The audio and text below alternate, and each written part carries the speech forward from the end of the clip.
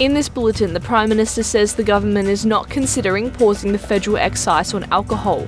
Pro-Palestinian protest groups welcome news an antisemitic chant was not used at a Sydney Opera House protest. And in cricket, Australia takes an easy win from the West Indies.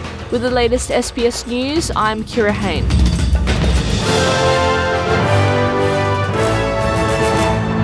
Prime Minister Anthony Albanese has ruled out a freeze on alcohol tax, but says the federal government will consider all budget submissions to relieve cost of living pressures. The Prime Minister has defended the government's actions on cost of living, including what the opposition has described as a broken election promise following changes to the Stage 3 tax cuts.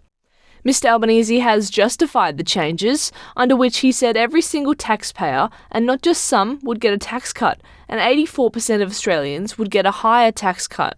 But he's told 3AW pausing the federal excise on alcohol, which goes up twice a year according to inflation, is not a measure the government has considered yet.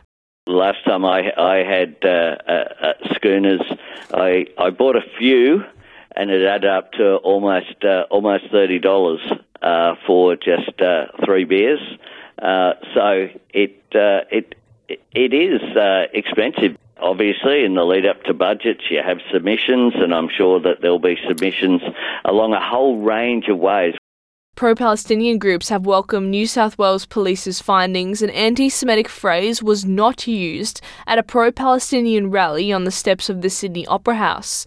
This comes after police said an independent expert had concluded with overwhelming certainty footage of protesters allegedly chanting "Gas the Jews" was wrongly captioned, but accepted there was evidence other offensive and anti-Semitic phrases were used. The Executive Council for Australian Jewry has stood by the captioned footage of protesters at the rally on October the 9th shared by the Australian Jewish Association, which sparked global outrage and changes to domestic hate crime laws. Amal Nasser, an organiser for the Palestine Action Group, says the widespread sharing of the footage led to unfair portrayals and attempts to curb pro-Palestinian protests. In the weeks that followed, there were various attempts from various levels of government and from the police to curb our civil liberties and to frame Arabs, Palestinians and their supporters as violent people. There was a rise of Islamophobia and of anti-Arab sentiment and of harassment to organisers of these rallies. Australians who were harmed or lost a close family member in Hamas's attack on Israel could receive payments of up to $75,000. The federal government has declared the October 7 attack, in which Hamas killed 1,200 people and took about 250 hostage, a terror event. That paves the way for Australians to receive payments, previously offered after events including the September 11 attacks in the United States. Labor has been accused by pro-Israel groups of dragging its feet in facilitating government funding. A ship carrying thousands of sheep and cattle that spent almost a month at sea has returned to a West Australian port while it waits to hear if the animals can be re-exported. About 16,500 livestock have been packed aboard the MV Bahija since the 5th of January, when it sailed for the Middle East. It was forced to abandon the voyage due to Houthi rebel attacks in the Red Sea, and has since remained in Australian waters with livestock aboard.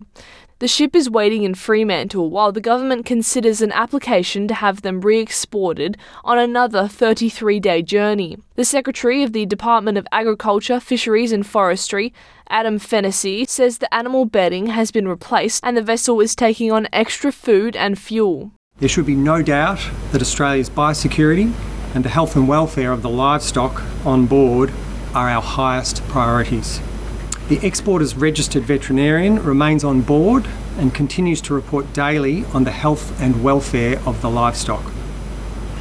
My department continues to assess the application to re-export the livestock provided by the exporter. And in cricket, Australia has cantered to an 8-wicket win over the West Indies at the MCG in their first one-day international since stunning India in last year's World Cup final. Despite missing 6 of the 11 who claimed that victory, Australia made light work of a weakened Windies to secure victory with 69 balls to spare on Friday. The visitors managed just 231 on a good batting wicket, with captain Shea Hope later admitting they needed at least 300 for a competitive score. Debutant quick Xavier Bartlett claimed the second best figures by an Australian man on ODI debut. I'm Kira Hain, this is SBS News.